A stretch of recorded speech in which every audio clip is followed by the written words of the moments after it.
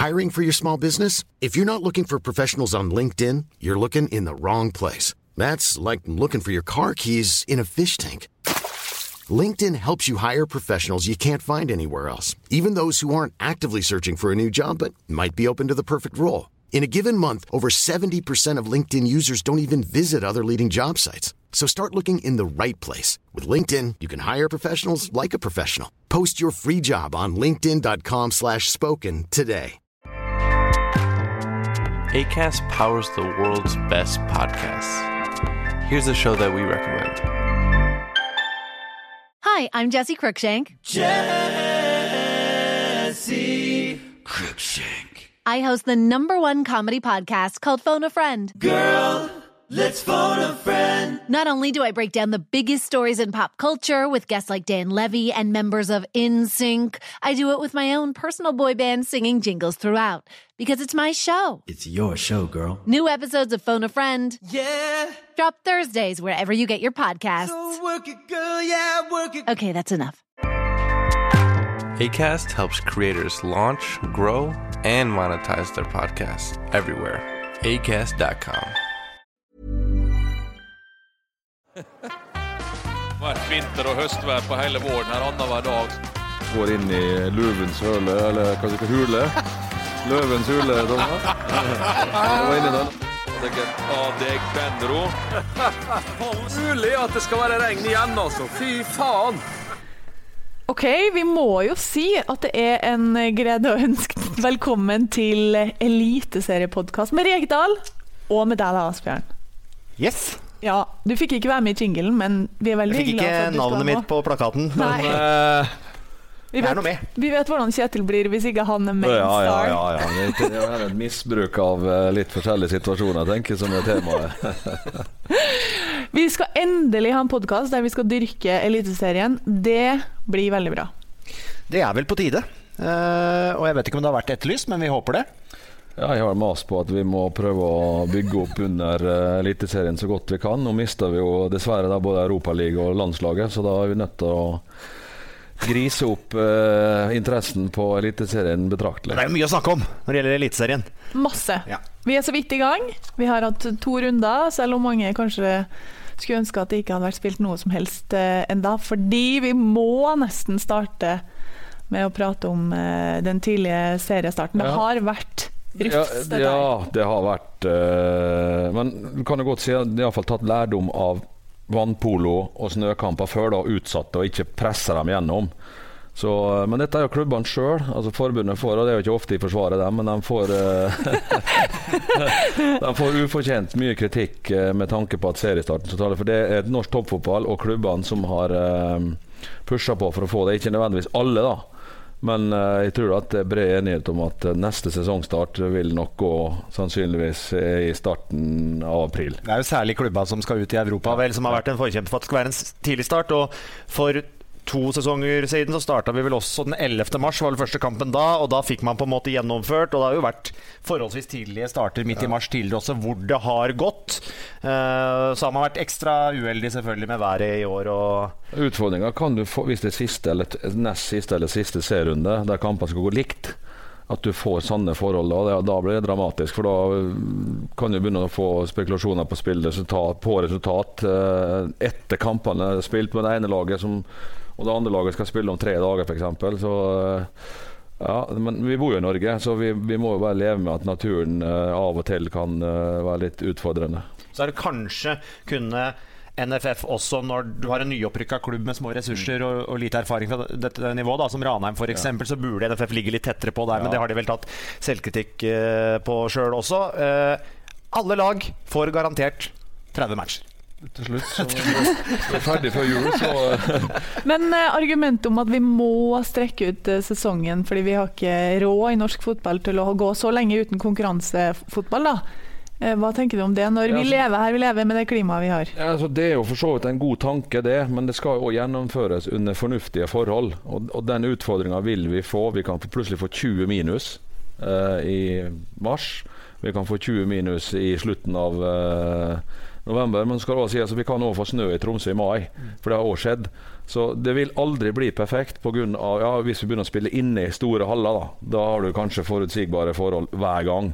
Men det tror jeg langt frem i tid om det i hele tatt skal skje. Og så det jo kanskje gressbanen som har største utfordringene i tidlig sesongen og på slutten av sesongen under ekstreme forhold. Men du ser jo på snø, når snøen kommer så legger det seg på kunstgress, og det var helt riktig å avlyse kampen i Tromsø. Men der går det jo an å gi litt skryt, synes jeg, til banemesteren på Lerkendal og Åråsen, Brann stadion, Haugesund. Ikke perfekte matter, men vi så nå i andre serierunde så var det mulig å gjennomføre matcher der. Så der har de gjort en god jobb. Så der har vi har Ullevål også, som har vært de siste årene. Så det går an, men det må bare starte tidlig nok.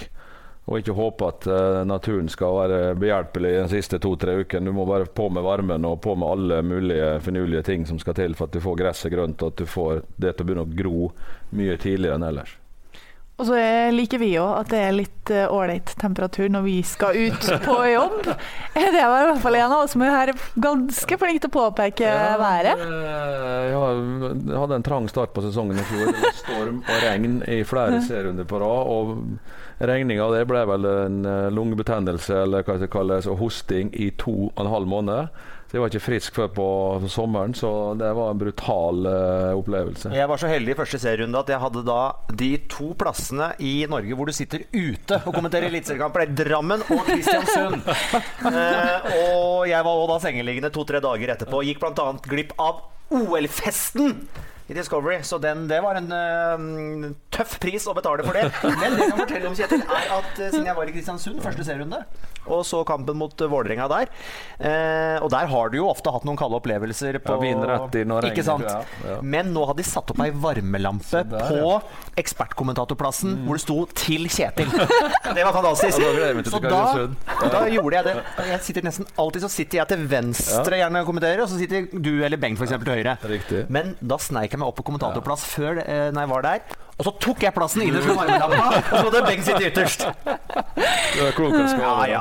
Det hyggelig. I fjor jeg måtte jo låne boblejakka til materialforvalteren til Kristiansund. Jeg hadde jo for så vidt bra med klær med meg, men alt ble jo vått selvfølgelig, og det ble kaldt, så da var jeg så heldig å få låne. Så jeg gikk jo rundt med sånn KBK boblejakke da, på indre bane og til helt sendingen. Men det er godt at det blir godt mottatt noen plasser i alle fall. Jeg husker det var rufsete vær da vi var i Kristiansund og Kjetil, og da fikk jeg virkelig se gentlemanen i deg, for da sa du sånn, kan vi ikke bytte plass i studio? Så skjønte jeg ikke helt hvorfor, så kom det fram etter hvert. Og det var fordi at vinden kom fra den siden, så Kjetil ville at jeg skulle stå og ta av vinden for han, så han slapp å fryse. Det er raust. Ja. Jeg har sett Kjetil med vrengt paraply på TV også. Ja. Det startet jo der. Den fløy jo, den slo verden. Jeg tror Olga fikk den i huet, den blåste borti. Det var Susanne som var med da hennes forsvant jo, eller ble ødelagt, så skulle prøve å stå under begge, men det var ikke plass til begge, gitt. Der deler du ikke. Ikke for mye. Det blir jo som å trykke litt sånn Ctrl Alt Delete nå da. Vi får liksom restart av sesongen når det nå er et landslagsopphold, og så starter man igjen andre påskedag. Så er det litt sånn ny start, og vi håper på bedre vær. Ja, og så er det jo litt sånn, hvis du ser på resultatene så langt da, så er det jo litt spennende at Rosenborg blant annet har kommet litt skjevt ut, og gjør at forhåpningene om at det skal bli en kamp om gullet da, alle har tippet Rosenborg, det har vi gjort da. Så kanskje så lever spenningen lenger enn august denne sesongen her. Det skal ikke mange feilskjærer til nå i Trøndelag fra Rosenborg før at det blir bra avstand opp til lederlaget. Vi skal snakke mer om Rosenborg etter hvert, Kjetil. Du skal få lov til å berolige fansen i Trondheim, eller si at de er nødt til å være litt bekymret. Men først, dere var begge ute på jobb i helga. Hva var det artigste dere opplevde ute på arena da? Vi var jo sammen på Lerkendal da. Der jo avslutningen på kampen der var jo artig i seg selv. Ellers så synes jeg jo det var litt artig med Brannfansen som hadde tatt med seg snowboardere, eller snowracere, akebrett, slalombriller inn på stadion, og markerte litt der, så det var gøy. Jeg skal innrømme at det er en gang jeg har reist meg opp når jeg har suttet og kommentert kamper. Det var når Bamba kom alene med Rosenborg-keeperen. Det er første gangen på Så jeg begynte med dette her. At jeg faktisk reiste meg opp og altså helt refleks og ønsket at den skulle skåre. Det var litt upartisk, men det var litt spesielt. For jeg tror nok de klarer å holde meg ganske nøytral når jeg kommenterer kampene. I hvert fall den tilbakemeldingen jeg har fått da. Men akkurat der så spratt de opp. For det var liksom litt i sympati for Kristiansund og litt for at vi ønsker at det skal bli litt vanskeligere for Rosenborg å vinne gullet enn det har vært de siste 3 årene. Har dere noe helt da fra runden som var? Noen dere ønsker å hylle litt grann? Nei, jeg var jo inne på det, men jeg synes jo de banemesterne som har stelt i stand eller stått for de gressbanene som de kan spille fotball på i andre serierunde, de fortjener vel en verbal blomst. Det gjør de. Ja. Gjort en solid jobb. Men du, Kjetil? Nei, jeg er ikke så oppmerksom på så mye annet enn kampen jeg vet det, så men det sto vel en traktor eller snøplog opp i Tromsø som var ganske så kjørt, tror jeg, så vi ikke fikk klart å ta unna snøen.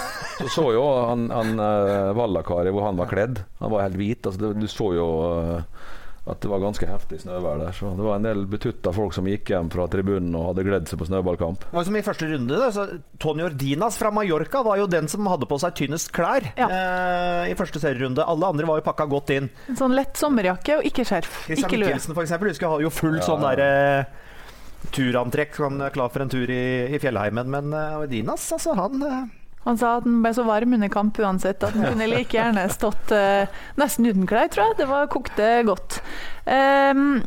Vi må liksom ta for oss de største snakkisene rundt omkring nå da, før vi skal i gang med runde 3, andre påskedag.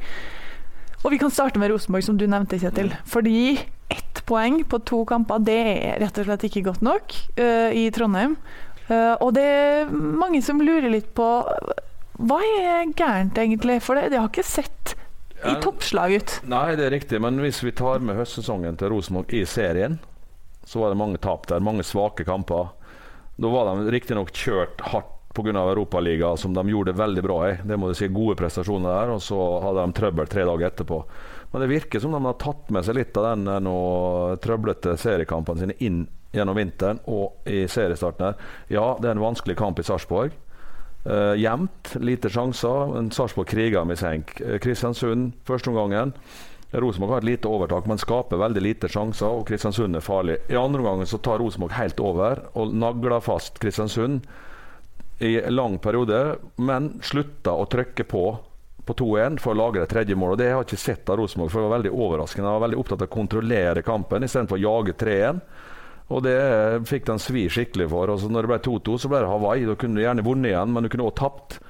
Litt uvant Rosenborg. Så kan det være da, når du vinner 3 år på rad, er sulten like sterk, er konkurransen i laget like sterk, er viljen til å bli litt bedre like sterk som det har vært i foregående åra. Jeg sier ikke at det er sånn, men det kan selvfølgelig spekuleres i det. Nå er det ikke sånn at Rosenborg har vært møkt dårlig da. De har spilt 2 jevne kamper, og hvis Rosenborg spiller jevne kamper med konkurrentene sine i Eliteserien, så kommer de til å miste flere poeng fremover. I fjor så snakket de jo veldig om at de skulle ikke være så gode tidlig på sesongen. De skulle på en måte ha en formtopp når de skulle inn og kvalifisere seg til Europa.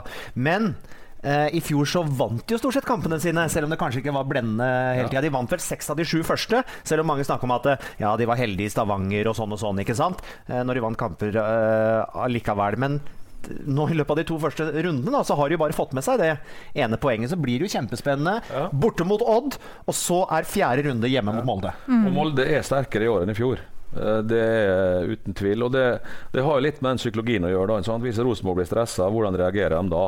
Skulle de rote de kommende seriene, og Molde eventuelt Brann, og Vålerenga har jo 6 poeng, og plutselig få en 10 poengs forsprang, du tar ikke igjen det med en gang, så det kan prege et lag, og det kan og i andre enden så kan det også gi en enorm selvtillit til de klubbene som begynner å vinne kamper og klarer å stikke fra da. For det gir jo en entusiasme og masse energi det å lykkes selvfølgelig, og motsatt effekt da for Rosenborg som kanskje tror, ja, hvorfor får vi ikke til det som vi har alltid fått det så bra før. Så for TV og for oss så er det jo helt fantastisk at det blir spenning, og det får vi håpe at det blir helt inn til siste serierunde. Jeg har en mistanke om at Rosenborg kanskje har de prøvd hardt på i vinter, eller de prøver nå på å kanskje utvikle for eksempel etablert angrepsspillet sitt enda videre da. Ser en Birger Meling som driver og går mye inn sentralt for eksempel i det oppbyggende spillet og sånne ting. Så kanskje kan noe ha gått på bekostning av, hva skal jeg si, det trygge spillet til Rosenborg. Ja, så trenger de å få Bentner i gang. Han startet sesongen i fjor litt sånn rustent, litt statisk. Og sånn han startet i år også. Veldig statisk og rusten. Så man skal ikke legge at Rosenborg har 1 poeng etter 2 kamper på Bentner. Men han er de helt avhengig av, for han kan gjøre litt uforutsigbare ting som gjør at angrepsspillet får litt bedre flyt og mer plass da. Nå er det veldig statisk. Rosenborg står og spiller fotball, for sånn som vi ser det. De flytter opp mye folk, og så er de feilvendt, og da blir du tatt ut av en motstander, og mister du ballen da, så er det masse kontringer mot det, og det liker de dårlig. I fjor så fikk jo Kåre masse spørsmål om hvorfor får ikke Mathias Wilhelmsson sjansen når ikke Bentner fungerer, og konsekvent så spilte han med Bentner uansett hvordan han gjorde det, og så kom han i form etter hvert og leverte så det holdt. Men nå er det Alexander Søderlund som sitter på benken. Blir det vanskeligere å holde Bentner på banen da? Jeg tror det går litt på prestasjoner. Nå kom jo Søderlund inn da, et kvarter før slutt, og tok ut Bentner på stillinga 2-1. Men Søderlund kan i utgangspunktet kun spille spiss da. Du vil ikke se disse to der sannsynligvis ikke starte en kamp i lag, for da må Rosenborg spille 4-2-4 eller 4-4-2, og det blir helt annerledes enn det de har bygd opp. Men i fase av kampen, de jager et mål og sånt, da vil du kunne se dem på banen samtidig. Men Wilhelmsson kunne spille midtbane, indreløper eller sentral midtbane. Han kom jo opp og fylte opp i boksen likevel da. Jeg har hørt intervjuet til Kåre mange ganger, han sier at vi får ikke fylt opp nok folk i boksen. Og når du spiller 4-3-3, og hvis du har kun én mann inne der, da blir det vanskelig å skåre mål. Men hvordan er det der å holde, det fikk han jo masse spørsmål om, og hvordan det var å holde alle fornøyde. Man vet jo at Mathias Wilhelmsson vil spille spiss. Det lengste han gikk i uttalelser til media var jo å si at det er selvfølgelig den plassen jeg foretrekker å spille. Men du fikk brukt den rundt omkring, men hvordan er det på en måte å holde folk happy i en sånn situasjon? Nå satt jeg der oppe da, sammen med Asbjørn, så satt jeg og kikket på reservebenken til Rosenborg. Den er ikke så sterk. Rosenborg har 13-14 meget gode spillere, men bak der så er det veldig tynt. Det er andre klubber som har en jevnere tropp og større tropp enn Rosenborg har, men Rosenborg har selvfølgelig kanskje den beste spilleren opp til 8-9-10 da. Og der satt på benken en Lundemo, og der satt på benken en Søderlund. Og så var det en del sånne Levi som fortsatt ikke har brutt gjennom en par andre. Ja, et par av de yngre som de har hentet inn nå. Så den benken til Rosenborg er ikke så stor og sterk som de vil ha det til. Og det så vi kanskje litt i høst da, når de spilte i Europa, at på søndag så var Rosenborg veldig sårbare etter en torsdag. Og selvfølgelig Søderlund, eller mange forventer, Bentner skal spille seg inn i en dansk VM-tropp, skal reise videre til sommeren. Da er Søderlund tilbake og garantert liksom den spissplassen.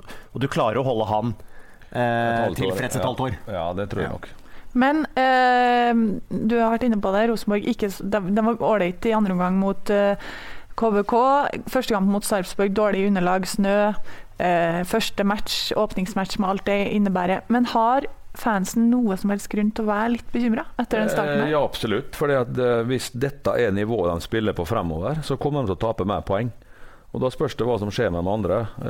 Molde ser ekstremt sterk ut. Vålerenga har startet bra. Vålerenga har tyngde. Det er jo en klubb som, når det først begynner å rulle der, så kan det bli investert mer. Og ha en eier som tør å putte på litt køl. Og interessen for Vålerenga kan fort øke. Akkurat samme er i Bergen med Brann. Hvis Brann får det til å rulle, så du får en enorm entusiasme og et vanvittig trykk.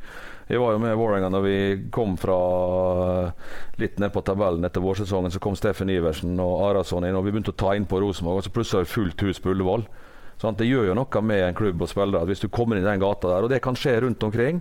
Og hvis det da skjer at Rosenborg stresser litt da, og kanskje får noen skade i tillegg som setter dem litt tilbake, så vil det bli stress. Og i den situasjonen har de ikke vært på en stund, den spillergruppa som er der. Det er lenge siden Rosenborg har blitt presset i seriespill i Norge. I år så kan de bli det. Nå har de fått en start som gjør at de er det allerede egentlig, 5 poeng bak. Så får vi se da om sulten i Molde er tilbake som den var når Molde var det beste laget, for da var de det beste laget. Om de har klart å få tilbake den nå. Molde har en meget god midtbane blant annet, med unge spillere som vil ut og frem og prestere deretter. La oss ta Molde litt.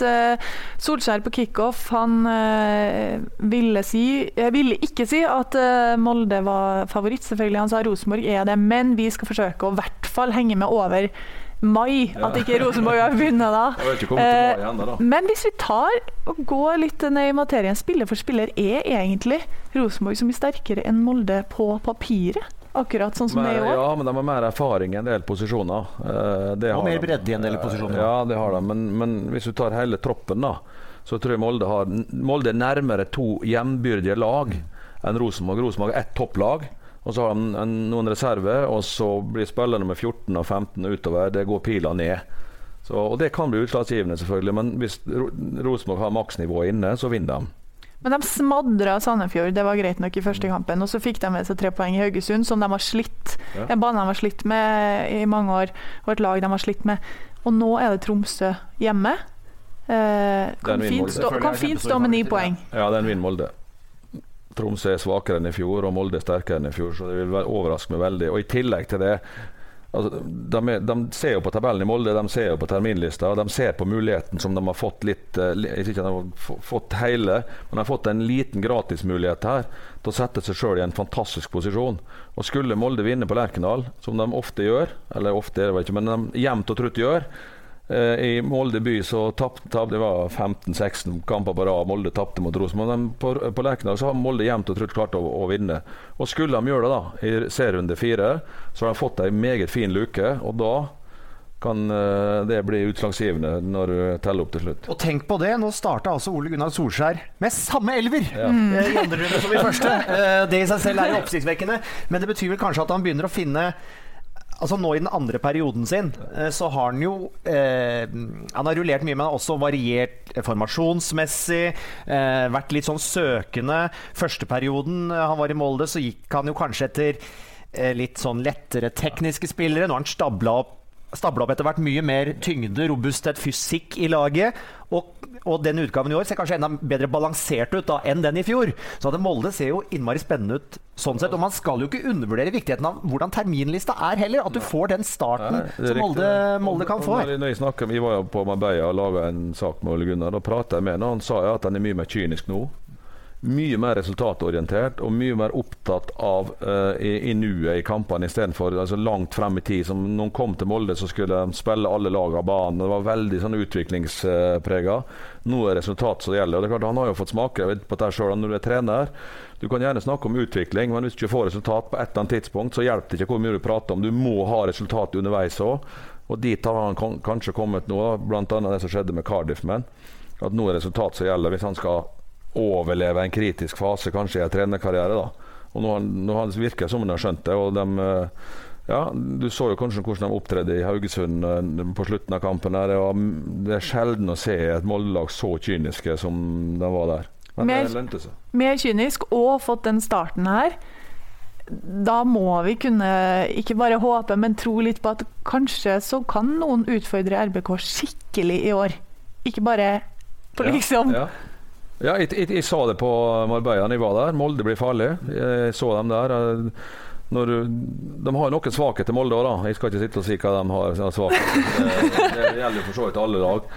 Men den driven de hadde i kampene sine, det imponerte meg. Vi vil jo at dette skal leve så lenge som mulig. Vi vil jo ikke at dette skal være avgjort til sankthans. Vi kan se litt videre på Vålerenga, som også har fått en kjempegod start, poengmessig 6 på de 2 første. Skal det endelig lykkes for Vålerenga? Ja, de har fått den starten i hvert fall. Altså, jeg tenker Kristiansund-matchen så hadde de ganske god kontroll defensivt. Det ble jo ikke skapt all verden. Så har jo det der straffesparket til Kristiansund hvor de maks, altså Stokke maks uheldig sånn. Odd-kampen så viser de i hvert fall litt styrke ved å snu det når de først havner under der, selv om de der også hadde litt flaks med det ene målet sitt, ikke sant, som kanskje skulle vært annullert da. Men de begynner vel kanskje å få en bedre fasong, fått rydda litt i stallen kanskje også? Ja, altså Vålerenga bedre så langt da enn i fjor, mer robuste, mer trykk, men spørsmålet der, hvis vi skal ta opp noe, hvem skal skåre mål utenom Sam Johnson? De må slite litt med 4-3-3, lite folk inn i boks. Nå ble det bedre i andre gang når Frid Jonsson kom inn for Ibrahim. Han går inn i den boksen der og vil være med å skåre mål. Vålerenga har vært et bra fotballag med ballen i laget i mange, mange år. Det var når Martin var der, det var når Ivar der, og det har vært noe når Ronny har vært der også. Men når det har vært kniven på strupen, nå må du ha tellende resultat, så har det sviktet ofte. Og det har litt med det presset og den forventningen den klubben lider under eller blir satt under hver eneste sesong. Alle tipper Vålerenga høyt. Og så er det at de som møter Vålerenga, det er årets kamp. Det kommer det ikke utenom. Samme hvor de reiser, eller når de kommer på Ullevål før og nå på Intility, så er det en kamp som betyr litt ekstra for å kunne komme litt i søkelyset for motstanderen. Og det er klart det koster poeng. Hvis du bare er litt bedre enn motstanderen, så kommer det til å koste poeng. Hvis du blir mye bedre enn motstanderen, så går det fint. Og der har de et steg å ta. Men så jeg var inne på det som jeg sa, de har en eier som har satset mye i Vålerenga i lang tid. Og hvis de ser at dette her begynner å nærme seg et eller annet, så har han økonomi til å hive på litt mer. Om de vil det vet jeg ikke, men altså, de har den muligheten til å kunne eventuelt investere i sommer, da, hvis du er med i teten. Da. Pluss at de har nå har de noen unge spillere som er i ferd med å bryte gjennom, en Simen Juklerød blant annet. Juke som har hatt en fin vinter. Det er spennende spillere, så da har du Frid Jonsson. Så du har noen der som kan ta steg fortsatt. Det er som du var inne på i stad, at hvis Vålerenga først begynner å få resultater, så kan de få mer trøkk rundt seg, det kan investeres mer og så videre. Men jeg må jo si, som en som bor i hvert fall litt øst for elva, at det er ikke lett å se at Vålerenga er en klubb i Oslo. Altså, hvor er plakatene, draktene, hvor er publikum, altså hvor er liksom den entusiasmen som man kunne forvente med en satsing, med Ronny Deila, med en ny stadion? Jeg klarer ikke å se det noen stand i Oslo by, altså. Nei, det er sjelden du ser en tusle med Vålerenga-drakt over Grünerløkka. Ja, men jeg tror at det er jo litt av den eldre garden i klanen har dødd litt ut. Så du må finne nye supportere, du må lage nye supportergrupper som kommer unnfra, som er yngre, som lever seg inn i dette her. Sant? Og de, kanskje på min alder da, er familie, har blitt lei, eller har ikke tid til å reise på alle bortekamper og så videre. Og hvis jeg er ærlig, så var jo sesongen i fjor en megafiasko for Vålerenga. Økte budsjettet med 30-35 millioner, endte opp med å havne på å være i akutt nedrykksfare når det er 6-7-8 serierunder igjen. Så det var fiasko.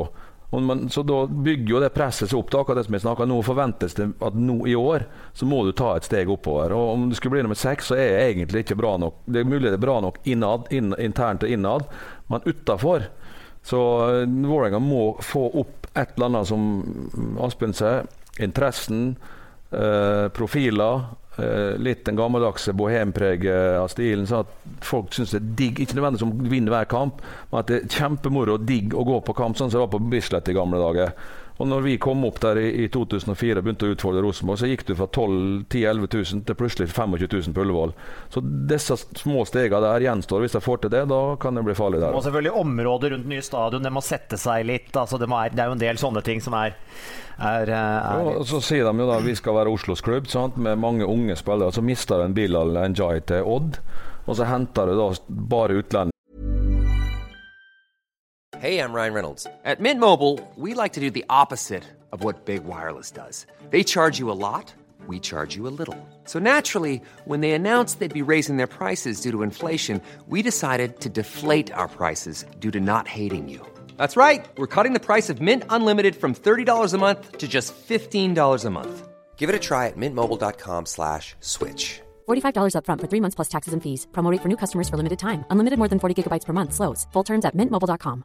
Many of us have those stubborn pounds that seem impossible to lose, no matter how good we eat or how hard we work out. My solution is PlushCare. PlushCare is a leading telehealth provider with doctors who are there for you day and night to partner with you in your weight loss journey. They can prescribe FDA-approved weight loss medications like Wegovy and Zepbound for those who qualify. Plus, they accept most insurance plans. To get started, visit plushcare.com/weight loss. That's plushcare.com/weight loss. Hiring for your small business? If you're not looking for professionals on LinkedIn, you're looking in the wrong place. That's like looking for your car keys in a fish tank.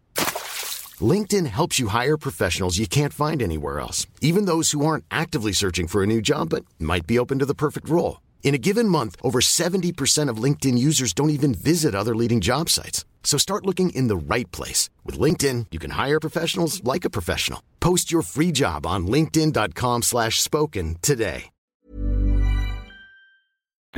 Stort sett da, men Sam Johnson, Adekube, Carvalho, sånn, så hvis du skal være Oslos klubb da, så må det kanskje kynisk være at her satser vi bare på Oslo-gutta, unntaksvis ett utenfra, men i og med at du vil opp og frem også, så må du utenfor Oslo-gutta hente inn spillere som kan løfte det oppover. Men de som kjørte 8,5 timer i buss til Kristiansund for å få med seg den matchen, de får vi gi litt honnør, den fansen der, så det noen sånne igjen nå. Ja, og de hørte vi gjennom TV-skjermen også. Ja. Vi får se om Vålerenga får sving på fansen etter hvert også. Brann da, som fikk serieåpningen sin først ødelagt, og så åpnet de egentlig nå mot Glimt. Jeg var jo i Bergen, og de synes jeg jo ser ganske solide ut, og det er klart at det var jo 2 ulike omganger.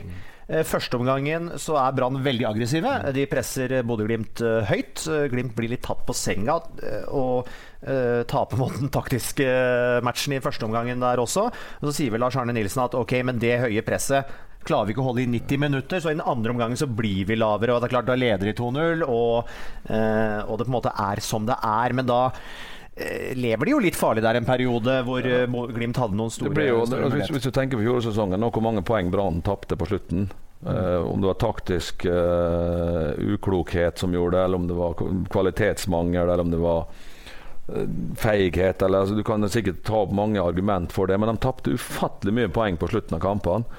Og da får jeg håpe at Brann har lært da, i denne sesongen her, at det lønner seg at ballen lengst mulig vekk fra ditt mål i sluttsekundene, så det ikke blir corner eller frispark eller innlegg eller hva som helst, at de klarer å flytte opp laget og ikke bli lav på slutten av kampene selvfølgelig. Så hadde jo Brann i fjor en god start på sesongen, selv om de tapte noen poeng. Og leder over tabellen et stykke ut der også, men så kom en periode på sommeren med blant annet hjemmekampen mot Rosenborg, ja, eller hva du kaller det, der Brann var fryktelig svake, skulle forsvare inn en 1-0-ledelse, og da hadde de en 4-5 kamper, de tok nesten ikke poeng, så klarte de seg å hente seg inn igjen med ny rekke, og så sprakk de på slutt igjen. Så Brann var en jojo i fjor, og hvis du klarer å få en stabilitet, men igjen, størrelsen på stallen, kvaliteten på de spillerne har. Brann har et solid fysisk sterkt lag som vanskelig å slå, men om Brann greier å bryte ned nok lag og være kreative nok over 30 seriekamper, gjenstår det å se. Men den høyresida med Teniste som høyre bekk, Fredrik Haugen som høyre indreløper og Komson som høyre ving, derfra kommer det til å komme mye målgivende. Ja. Men det tidlig å si noe om det etter én match, men det vi har sett frem i oppkjøring i vinter, matchen her, det noe som taler for at Brann kan ta mer inn på Rosenborg for eksempel i år? Det tror jeg. Hvis Brann bare greier å få bort denne ustabiliteten sin. Men økonomien da, i Brann, den ikke så, ja, det kan hende han får hjelp, eller at det skjer noe som gjør at han kan løfte seg fort da. Den jo sikkert trykka, det har vi lest om. Spillere som ikke vil forlenge, Brann skal ut og handle, vi har ikke så mye å rutte med, fikk hjelp for å få inn Komson. Så, men de har vel prioritert nå da, å faktisk rydde opp i den økonomien, og nå har de vel balansert den. Og så fikk de jo resignert, en ting var jo at Fredrik Haugen blei, men også Gilly Rolandsson skrev jo plutselig på en ny kontrakt da. Så og ut fra det så første matchen, så synes jeg Brann ser ut som de kanskje kan være bedre enn de var i fjor. Brann nummer 2 som nyopprykka, nummer 5 i fjor med den jojo-prestasjonen sine. Det klart det ingenting som tilsier at Brann skal rase nedover tabellen. Så at de blant de 6 beste når sesongen over, det jeg helt sikker på. Så spørs det hvor i de 6 beste, for det kan bli veldig lite som skiller en 3-4 lag. Det spørs hva som skjer helt øverst, da, om Rosenborg finner igjen formen sin eller ei. Så ja, kanskje får vi det året der det 3-4 lag som kjemper, men med nebb og klør om medaljen og seriegullet helt inn. Hva med Odd da, som har fått en ganske fæl start og skal ta imot Rosenborg neste? Jeg så jo Odd nå mot Vålerenga, og det var svagt. Første gangen så hadde de, jeg tror 20 balltap på egen halvdel. Odd prøver å spille, det positivt, men det var naivt, og et mer målfarlig lag da, i akkurat den fasen hadde straffet dem brutalt. De kunne sluppe inn 3-4 mål før pause, om de riktige valgene blitt tatt. Hva er største utfordringen da? Hva er det som ikke funker? De er svakere enn før. Det er sant, de har problemer med å få til det typiske Odd-spillet, der du dobler på kant, masse innlegg, et voldsomt trøkt med innløp i boks og en enorm styrke på dødballer. Mye av det ble borte i fjor, og jeg kan ikke se at de har klart å funnet så mye av det enda. Børven trenger tid. Samuelsen og Nordkveld skadeplaga i fjor, begynner å skrante. Klarer de å komme opp på toppnivåen? Stefan Hagen, klarer han å løftes igjen? Sem Berge, klarer han å spille 30 serierunde? Elba Rashani, som har vært god i vinter, som signaler ble sagt, var veldig svak nå mot Vålerenga, bidro veldig lite. Og så har du de unge rundt da, Kitolano og Njay og Grøgaard, Rossbakk. Så det sprekker. Odd-soliditeten har sprukket litt opp de siste 2 årene, så spørs om de klarer å finne tilbake til den. De hadde jo kjempemye poeng, var vel det beste hjemmelaget i fjor, så de berga seg jo på det, selv om utrolig egentlig at de fikk den tabellplasseringen de gjorde til slutt. Knapt nok skåret mål. Over de 2 siste årene det har også forsvinnet noen sånne nøkkelspillere innimellom som var perfekte i de rollene de spilte. Det en Oldrup som var det der midtbaneanker og sånn. Ok. Og spillelogistikken i Odd, den der synes jeg de har slitt de siste par sesongene med liksom å få inn de rette typene, og hvem det egentlig som har oversikten og tar avgjørelsen? Ja, det vet jeg ikke, men Odd-spillet jo veldig basert på en stor, sterk spiss. Og når Ocean begynte å dette lasset, så datt Odd og nedover, for han var ekkel å stoppe. Det skjedde enten så avsluttet han selv, eller så ble ballen værende der. Og det, i tillegg da, som jeg sa, de klarer ikke å komme til så mye innlegg lenger, så at de får ikke et trykk i 16-meteren, og det er jo ikke overraskende at Odd skårte bare 27 mål i fjor, for det var ikke flust av sjanser han brente. De kunne styre spillet, men de var lite farlige på siste tredjedel. Nå har de skåret mål både i serieåpninga og mot Vålerenga for så vidt da. Men 1 mål per kamp, da får du 30 da, men jeg tror Odd skal få en tøff sesong. Børven jo heller ikke en som henger på bakre stolpe sånn som Ocean gjorde. Og vi vet hvor mye utfordringer han har med kropp og helse. Du har hatt den, Kjetil, og du var jo glad i Børven da, var din del, men får man i gang han? Det eneste muligheten du har at han spiller kamp hver helg, og at han får trene godt mellom kampene. Noe annet fasit finnes ikke på det. Han kan ikke hviles i form. Han kan ikke begynne å trene alternativt eller begynne med andre ting. Jeg kan bare glemme. Han må trene fotball så ofte som mulig, best mulig intensitet, og spille kamper så ofte som mulig, sånn at han klarer å finne at det nivået han hadde fra før. For det har han potensialet til. Han er ikke så gamle gutten, 24-25 år og sånn. Og avslutningsferdighetene der, men han må komme seg den halvmeteren raskere i den situasjonen enn per nå, for nå kommer han ofte rett bak i stedet for rett foran. Så dette vil ta tid, men klarer han å holde seg skadefri, så vil vi se at Børven sakte, men sikkert kommer opp på et høyere nivå. Kan det bli en nøkkel for Odd når du ser på de andre spillerne de har, og med tanke på at de ikke skårer? De har jo bare en spiss. Så de er jo helt avhengige av at Børven, de må nesten pakke den inn, men det går jo ikke det heller hvis du skal prøve å forbedre den, så... du har ikke noen tips til hvordan man smører han i gang? Nå er ikke overgangsvinduet stengt, da, men jeg hadde vært veldig bekymret med 0 poeng etter 2 kamper, og at du vet du har en spiss som du må bygge opp igjen, og du har en del andre utfordringer kanskje rundt om i laget, så Fagermo var veldig fornøyd med kamp mot Vålerenga.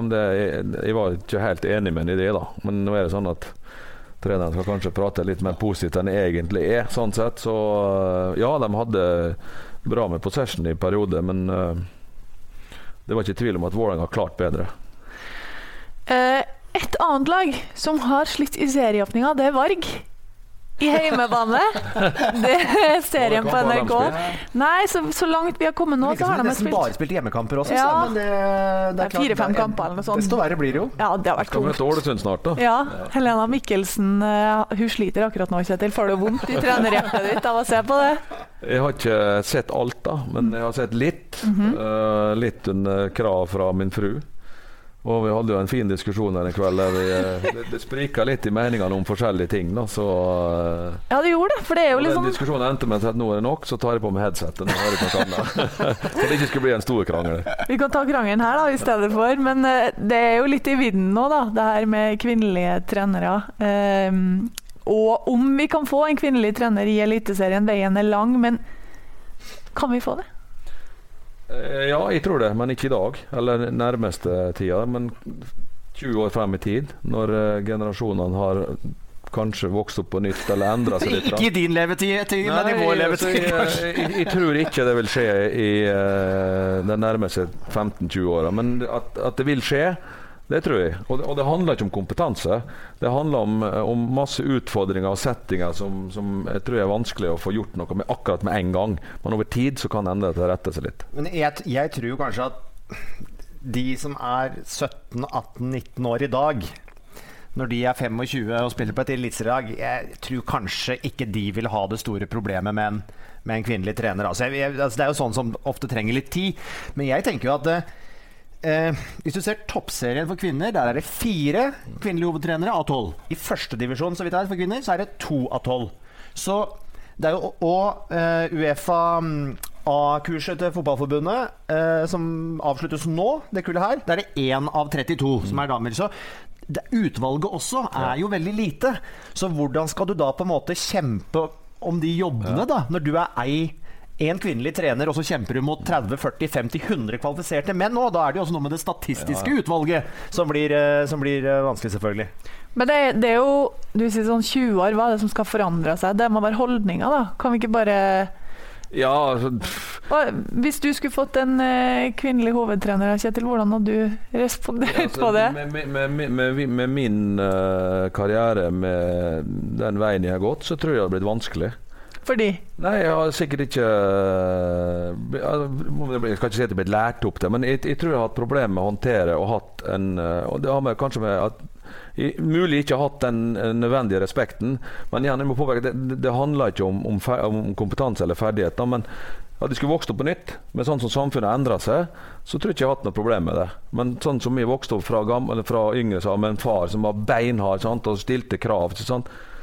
Ja, jeg tror det har blitt vanskelig for min del. Det jo poenget også, som du sier, at samfunnet endrer seg også, så kanskje den generasjonen som vokser opp nå, da vil se på det kanskje som mer... Ja, så har du jo selvfølgelig en utfordring, hvor tøff klarer en kvinnelig trener å være med mannlige spillere da? Sant? Og klare å få den gjennomslaget for respekt, og for det du vil gjennomføre, hvor tøft inn klarer du å gå? Der tror jeg ligger noen grenser som kanskje kan være som må gås opp, tror jeg, over tid for å klare å løse. Men dette blir jo vi har jo ikke prøvd det, så det blir jo ekstremt spekulativt. Nå snakker jeg bare ut på hvordan jeg tror jeg hadde reagert på det, men det klart hvis jeg ble pålagt å ha hatt en kvinnelig trener, jeg har ikke nektet å spille eller nektet å trene. Du hadde ikke det, nei? Nei, altså jeg har gjort det beste ut av det, absolutt. Men om det hadde fått det beste ut av meg, det klarer jeg ikke å svare på. Altså hvis går tilbake i starten av min karriere, så tror jeg det har blitt veldig vanskelig. Men sånn som samfunnet endrer seg, så kan det at skulle jeg begynt på nytt igjen, så kan det gått veldig fint. Så det blir jo jeg litt på tynn is her, og litt farlig, og jeg ønsker ikke å utelukke eller kritisere at det skal bli mulig heller, for det hadde vært artig å sett om det gikk. Men jeg tror det må litt oppmykning til for at det skal komme dit. Og det jo mye å si om den serien Heimebane, og jeg ser jo på det litt som sikkert en etterretningsagent ser på spionfilmer. Altså det ikke alle detaljer du føler stemmer hver gang. Men det at noen på en fotballeder da, på et eller annet tidspunkt kan se det som en hva skal jeg si, det å gjøre noe annerledes som også kan skape en goodwill, og det klart at på sikt så kan man jo heller ikke si at nei, 50% av folk ikke på en måte kvalifisert til å ha den jobben, for da velger du jo bort noe både hjernekraft og noe pedagogiske kvaliteter som du kanskje burde ha brukt da. Så jeg tror jo det liksom kommer, og jeg tror nok det kommer i min levetid. Det er jo ikke så lenge siden vi ikke så for oss kvinnelige daglige ledere i norske elitserieklubber heller, og nå har vi flere. Ja, og er veldig flinke i tillegg. Det må poengteres ganske kraftig. Mange som dyktige. Så igjen, det jo ikke sånn at så mye kødder med det da, med det. La oss si at kvinner har 25% lavere intelligens enn oss menn, sånn gjennomsnittlig. Hør du å si det høyt? Jeg fleiper jo med det. Så.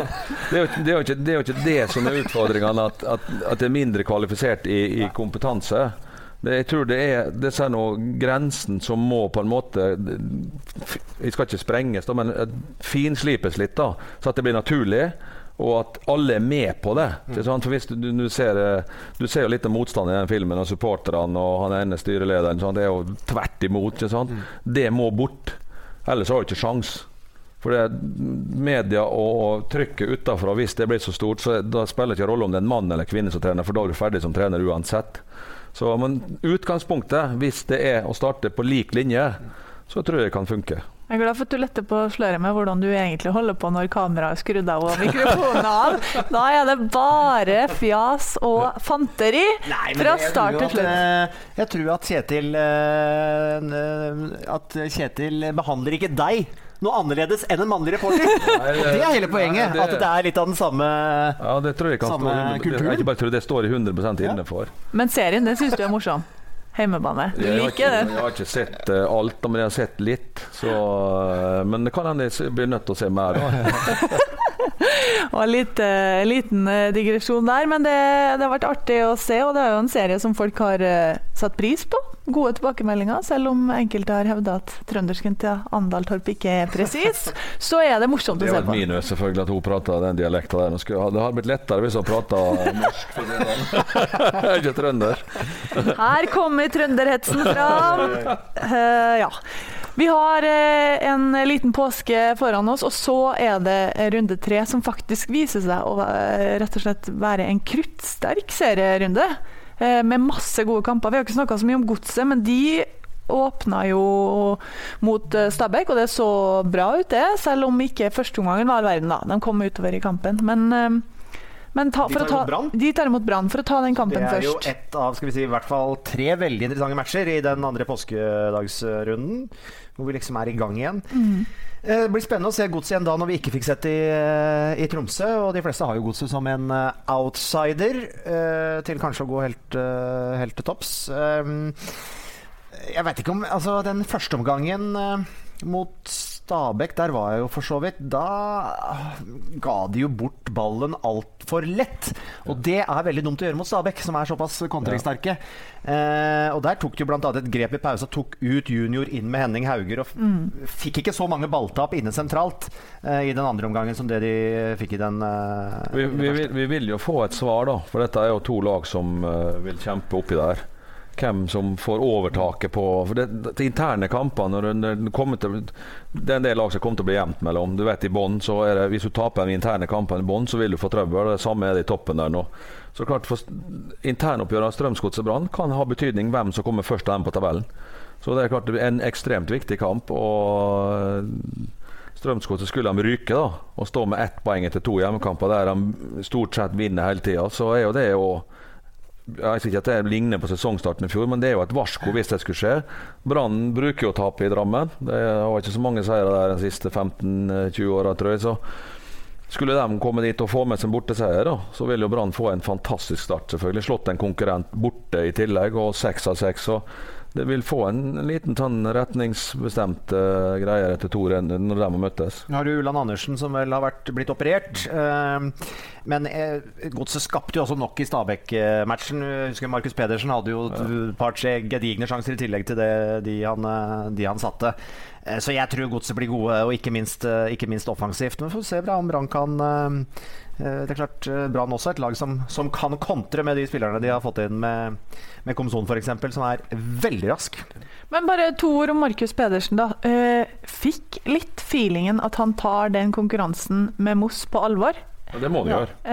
At han har ikke tenkt å sluntre unna på hverken trening eller i kamp? For meg så dette sånn som jeg opplært da. Det en selvfølge. Og du skal trene maks hver dag, du skal gi maks i alle kamper. Det sånn du klarer å utvikle det. Hvis du tar litt på her, nå skal vi ta det med ro en uke, så skal jeg gi gassen neste uke. Det funker ikke. Og nå har jo han fått den konkurrenten inn som står og tripper på sidelinjen, og kommer til å skåre mål da. Så han vet jo det at her nytter det ikke med halvveis innsats. Her må han gi gjerne Om det 75 minutter eller 80 minutter for spillet, det spiller jo ingen rolle. Han nødt til å gi gass, og det har han kanskje skjønt. Pluss at han vel nå ga ganske klart beskjed om, han ble jo far I fjor, ble han ikke det? Og nå har han sett for seg, ok, nå skal jeg ha en jævlig god vårsesong, og skal jeg ut igjen til sommeren. Så han har på en måte all motivasjon for å levere, og han har tøffere konkurranse om den spissplassen. Så kan jo også hende at godset vil variere mer I år. De la jo om til å spille en sånn 4-1-1 som de hadde suksess med I fjor. Det så vel ut som de hadde tenkt å spille med 2 spisser I Tromsø, den kampen som det aldri ble noe av. De kommer til å variere mer. Jeg tror kanskje at hjemme at de tilbake med Markus Pedersen og Gerradi I tierrolle da. Men det blir veldig interessant å se. Kullkamp I Drammen. I Sarpsborg så kommer Vålerenga på besøk. Det også en utrolig interessant kamp. Det første skikkelige testen for Vålerenga? Ja, de ble jo rundspilt etter alle kunstens regler I fjor. Der tapte 2-0, og de tapte både semifinalen og åpningskampen på Intility. Så de har friskt I minne tre fullt fortjente tap mot Sarpsborg I fjor. Og Sarpsborg ekle å spille mot. De tålmodige, de godt organisert, gode på dødballer. Det ikke noe stress I det laget der. Så det ble en meget tøff bortekamp for Vålerenga. Så vi får kanskje et lite svar på om Vålerenga har mulighet til å henge med. Du henger med likevel, men om du kan ta poeng på bortebane mot en sannsynligvis da, konkurrent på den topp 6-plassen som vi snakket om I stad, så der får du en litt sånn pekepinn på hvordan dette kan ende. Og så skal vi på formiddagen der hoppe inn I bilen og kjøre til Skien, Kjetil. Ha en koselig liten roadtrip der. Du får ikke sove på bilturen. Nei, det Er det Kjetil som kjører da?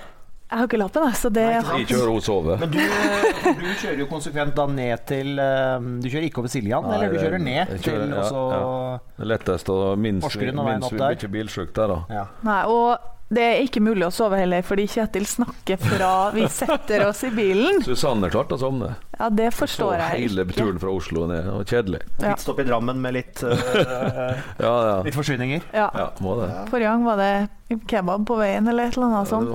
Hamburger var det, ja. Gatekjøkken, jeg husker ikke hva det heter eller. Men det blir I alle fall en artig kamp I Skien nå, får vi tro. Odd, altså Rosenborg. Begge lag har press på seg. Odd 0 poeng. Taper du tredje runde, så begynner det å brenne. Ikke at det skal skje noe dramatisk, men det begynner å brenne igjen, at du havner I en kritisk situasjon da.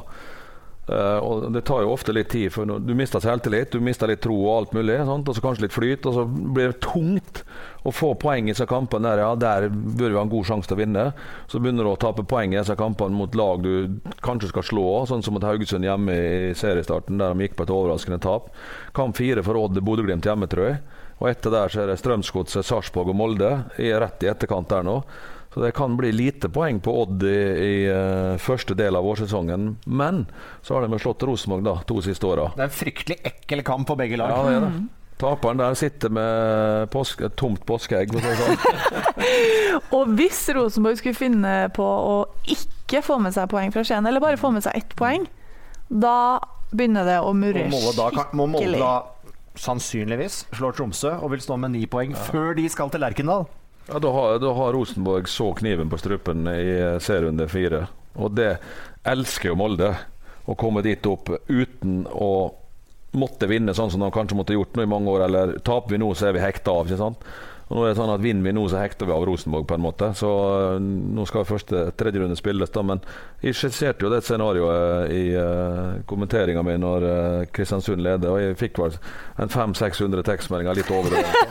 Fra sinte trøndere som lurte meg over et spytte pinne gal, men når den runden har gått, sånn som jeg sa at det kunne skje, og skjer det samme en runde til, da får vi en ufattelig artig kamp I serierunde 4 med et hjemmelag med virkelig kniven på strupen mot et høytflyvende Molde.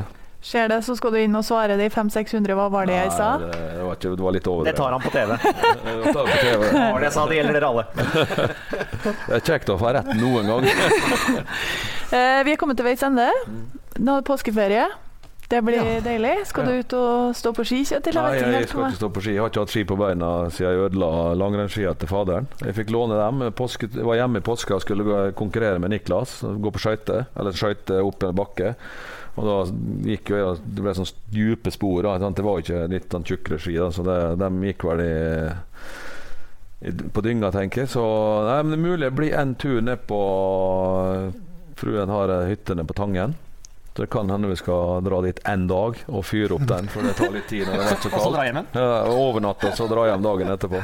Det er mye som skjer i påska, vet du, på TV og påskekrim og kos med gutta og grave noen påskeegg ute i hagen som de har lett etter og litt forskjellig, så slapp av da, vet du. Du har Jeg skal på kjempeprogram foran deg. Du skal dit. Jeg skal på Beitostølen den første delen av påsken i hvert fall, og gå litt på ski. Og så satser jeg på noen dager i byen i selve påskehelga, satser jeg på årets første utepils. Ja, det hadde vært deilig. Det hadde vært deilig. Så er det andre påskedag. Full rulle. Jeg må si jeg ser for meg at Asbjørn er betraktelig mye bedre på ski enn det du er, Kjetil. Hvis han ikke har gått på ski siden han knakk skia til faren sin? Jeg er naturtalent i mye. Jeg var bra å gå på ski til jeg var til slutt da. Det var jeg faktisk, men det ligger jo langt borte. Jeg hadde jo et potensielt veddemål på gang med Gjermund Østby, keepertreneren til Vålerenga. Han er jo sønnen til legenden Einar Østby, som kom ut av skogen der. Jeg vet ikke hva mesterskapet vant, eller tok OL eller et eller annet han var med. Og da vi skulle konkurrere, men han skulle gå på vanlige, og jeg skulle gå med skøyteski. Vi ble ikke enige om løypeprofilen, for vi ville jo ha det mest mulig flatt og litt nedover, og han ville ha det brattest mulig. Sånn, naturlig nok. Så den har ikke blitt gjort ennå, men det hadde vært artig å slått han, selvfølgelig. Men det synes jeg vi må få til i år. Jeg må jo først bli i god form, og så må jeg ha ski, og så må jeg trene litt på ski. Jeg kan ikke sette av gårde, men vi ble heller ikke enige om hvor lang den løypa skulle være, om det skulle være 5 kilometer eller 1 kilometer eller 2, sant? Men jeg er jo syk nok til å tro at jeg slår han. Vi slo jo han på veddemål vi hadde, da han måtte klippe seg med krans. Ja, det var pent. Så han var pent. Det var ikke pent syn, nei, men det var fantastisk for oss andre som fikk sett at ja, det gikk bra, det. Vi får få til et veddemål der i år også. Og så får vi si takk for denne gang, og så er podcasten tilbake igjen etter påske med begge dere to. Satser på det. Ja, hyggelig. Vært vinter- og høstvær på hele våren her annenhver dag. Går inn i løvens høle, eller hva skal jeg hule? Løvens hule, Thomas. Jeg var inne i den. Av deg, Benro. Mulig at det skal være regn igjen, altså. Fy faen! Acast powers the world's best podcasts. Here's a show that we recommend. Hi, I'm Jessie Cruikshank. Jessie Cruikshank. I host the #1 comedy podcast called Phone a Friend. Girl, let's phone a friend. Not only do I break down the biggest stories in pop culture with guests like Dan Levy and members of InSync, I do it with my own personal boy band singing jingles throughout. Because it's my show. It's your show, girl. New episodes of Phone a Friend Yeah. drop Thursdays wherever you get your podcasts. So work it, girl, yeah, work it. Okay, that's enough. Acast helps creators launch, grow, and monetize their podcasts everywhere. Acast.com.